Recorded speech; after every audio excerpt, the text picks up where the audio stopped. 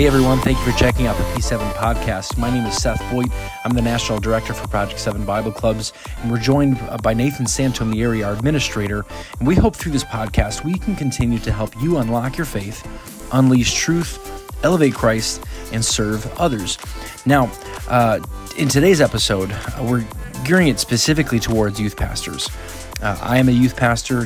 Nathan has been a youth pastor for many years, and between the two of us, we've got a lot of history being youth pastors, and this is not going to be specifically talking about how to be a youth pastor, but we're talking about how you can help your students to unlock their faith in their schools. Youth pastors, you're critical in this process. We love you very much, and we need you.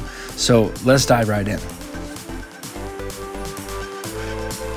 Okay, so let's talk about youth pastors. I am a youth pastor. You're a youth pastor for almost 7 years, and we get asked often, what is the youth pastor's role in Project 7?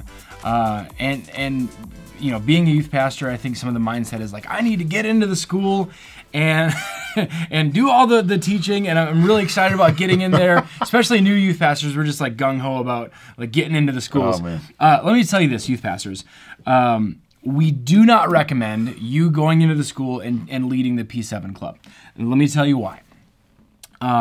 First of all, Project 7 Bible Clubs is a student-run organization, and we believe that students can reach more people than you'll ever reach in the school. That hurts. That hurts. I felt the sting of that. But so I also saying we're not cool anymore. We're not cool anymore. Okay. That's right. Yeah, that's the. And if I were to go into my school, and I think that I'm pretty cool, but if I were to go into one of our local high schools, I'm 32, and so I'm like double some of their age. Yeah. And as cool as I may be, I'm a little out of touch with them. And I won't be as effective. Can God work through me and do miracles in schools? Absolutely. Yeah. But I don't believe that I'm as effective as the students in the school, because they're the ones that have the relationship with their friends. They're the ones that have the currency, the relational currency with these people in the school to speak on behalf of Jesus.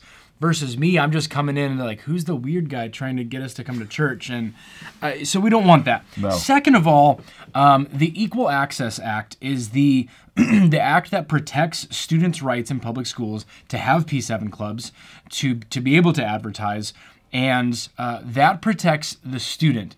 I have no protection under the Equal Access Act. And so if I were to come in and say, well, I'm going to lead this P7 club, the school can legally kick you out, and they don't have to contact you at all. They don't have to have any communication with you. And so we don't recommend you to go into the school. Now, if there's a concern with a club starting and the school is saying no, does the youth pastor come in and try to fix it? Again, no.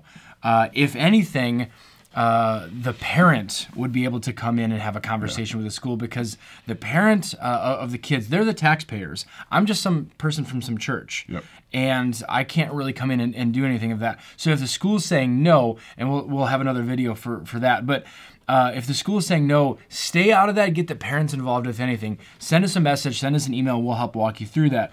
But on the flip side of this conversation, if a youth pastor has a really great relationship with the school, and I've heard stories, I've heard testimonies where the school really likes the youth pastor and they invited them to come in, we want you to be there, that's fantastic. Yeah. If there's an open door for you to go into the school and spend time in the school, that's incredible, and we love hearing that.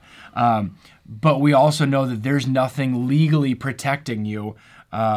It's legally protecting the student to have that club, but it doesn't protect you as a youth pastor.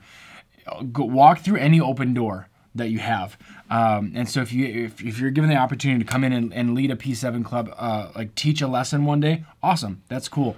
But don't take away opportunities from your kids to lead the club. Yeah, because at the end of the day, like, again, we're empowering the students, right? We're talking to P7 missionaries. So just imagine you're in a high school and you're nervous about going to a P7 club. And you get there and there's a youth pastor, male or female, who's double your age. I want to talk to you today about relationships. Yeah. Kind of weird. Kind of weird, right? Yeah. Like, I'm 35, and if I'm trying to talk to a 16-year-old in a public school setting about a relationship, how I view relationships, they're going to be like, oh my God, what a weirdo. Yeah. Like, I don't want to talk to you. So again, just think about it and again, if there's an open door, walk through it, but don't walk through it every single day. Like, let the student be the leader that God has called them to be. Yeah. Have enough faith in God that God can still use a student to see a revival. Yes. Crazy. Novel idea. Yeah. Because the disciples were young guys. Yeah. And Jesus used them to change the world. Yeah. So let's talk about what can a youth pastor do? What should a youth pastor do? First of all, donuts. Send donuts. Fund them. buy T-shirts for them. Yeah. Support them any way that you can.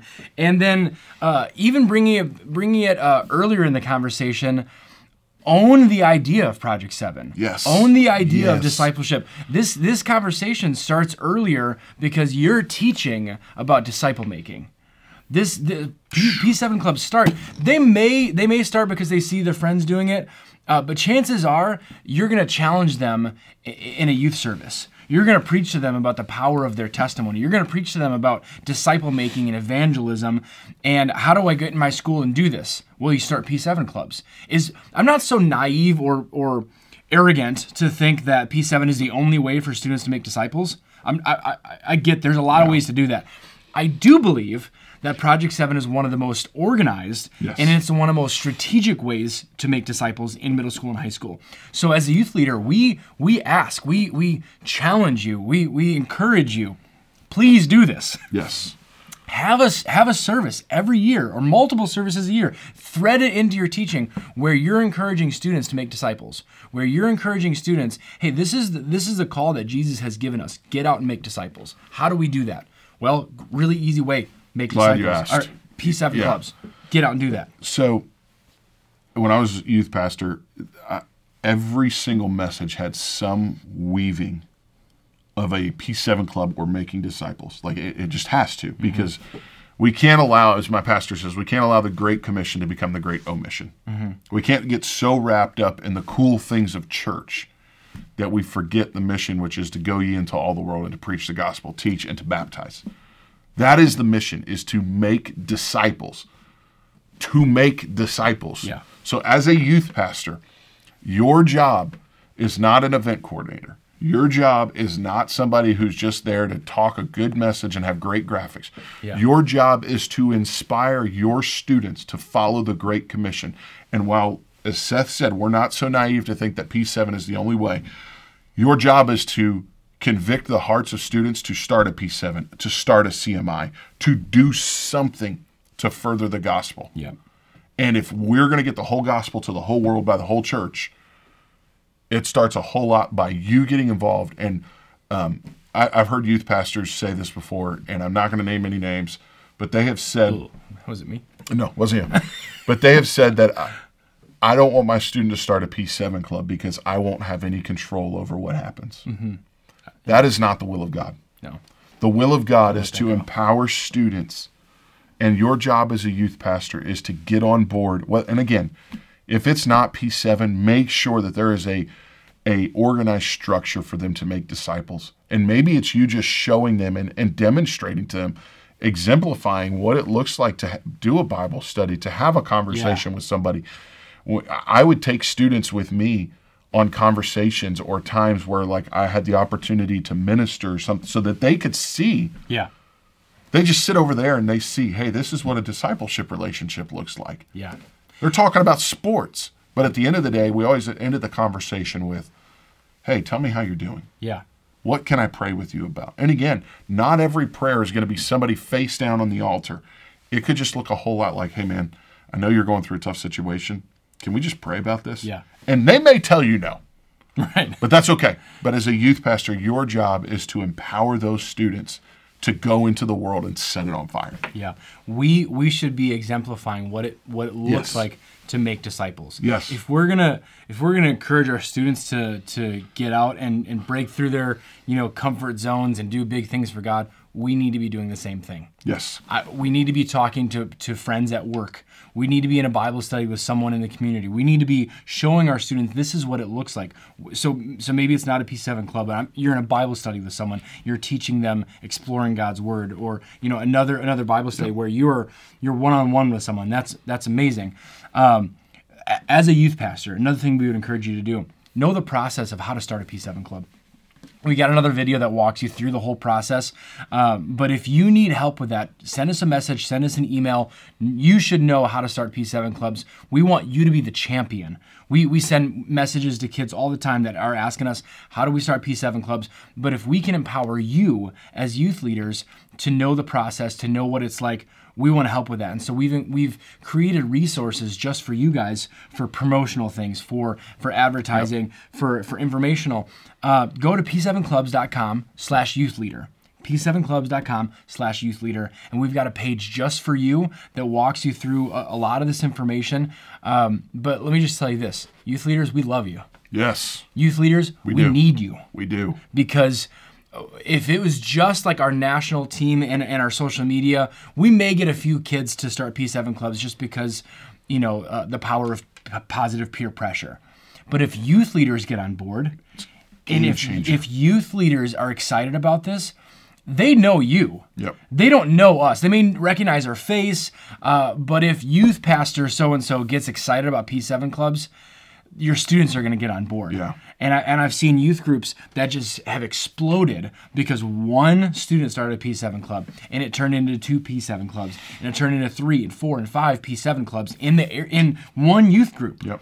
Because the youth pastor was really excited about it, and I watched the numbers of that youth group grow, and they just exploded with revival. Yep. Because the youth pastor was geeked out about Project 7. When P7 first launched years ago, I was stoked about P7 because this is something that our kids could do. Before I was ever involved with Project 7, I was just a youth pastor that loved P7 because I watched our kids do something crazy awesome for God. Yep. And I saw dozens of kids come to our church and get the Holy Ghost and are still in church today because of students that reach the world through P7. Yeah. So I am a student pastor. He was a student pastor for many years, still involved in church ministry, pastoral ministry. And we've seen the effect of P7 clubs in the school. So youth pastors, we love you. We need you. You're a major part of this process. Can I add something to that? No. No, okay. Go ahead. So for youth pastors, here is one of the most incredible, probably not talked about enough things that P7 solves. If you go look at our P7 pictures on our social media, there is tons of pictures where students don't look like everybody that's in their P7 club. Mm-hmm. You want to solve some of the tension that's been happening in our world over the last 2 or 3 years, get a P7 club. Yeah. Because those students aren't afraid to cross cultural barriers. Yes. They're not afraid to cross barriers where they may come from the other side of the tracks, so to speak, to reach somebody. I literally just saw last weekend a student who was from another part of the world through a P7 club whose family is forbidding her to come to church and to take on Jesus' name baptism because it would shake the very foundation of their belief system. Mm-hmm. Like she'd be excommunicated from another part of the world, but happened to wander into a high school P7 club. Yeah. And the youth pastor told me, he goes, since she's been here, we've seen 10 other students come. Wow. Not because she's like sold out and committed to God, but they saw the difference in this young lady. And so the youth pastor was telling me, he's like, thank you for what P7 is. But here's the reality. You can have that kind of growth in your youth group by just a P7 club, and it can solve some of the cultural barriers in your city, in your youth group, and amongst our nations. If we want healing amongst the nations, it's going to start with young people who aren't afraid, and this is where the youth pastor role comes in. You get to help stoke that fire, and when they're saying, oh, I don't feel like I can do it, you encourage them. Youth pastor, do not ever discourage your students when they say nobody showed up. In fact, you get on them and say, you know what? Hey, what can I do? Do you need me to bring donuts? And drop the donuts off on a Friday morning outside the school. Let the student walk it in and just say, hey, what else can I give you as a resource to help with this? Because as a youth pastor, you have that ability to lift people up, bring them down, be always lifting and pointing them in the right direction to the student. Because the first time I had a student tell me that she didn't have anybody come, like I was like, oh God, how do I react? What do I do? And I was like, you know what? I was like, it's okay. And she's like, yeah, it's okay. She's like, I got to talk to my sponsor for an hour. And I was like, that's awesome. Like, so just remember that as a youth pastor, So student good. worker. P7clubs.com/youth leader. We got resources for you there. Thank you so much for joining us on this P7 podcast today. We hope that you feel inspired to unlock your faith, unleash truth, elevate Christ, and serve others in your home, in your church, in your community, in your school. If you want more information about Project 7 Bible Clubs, visit p7clubs.com, and we've got incredible resources ready for you.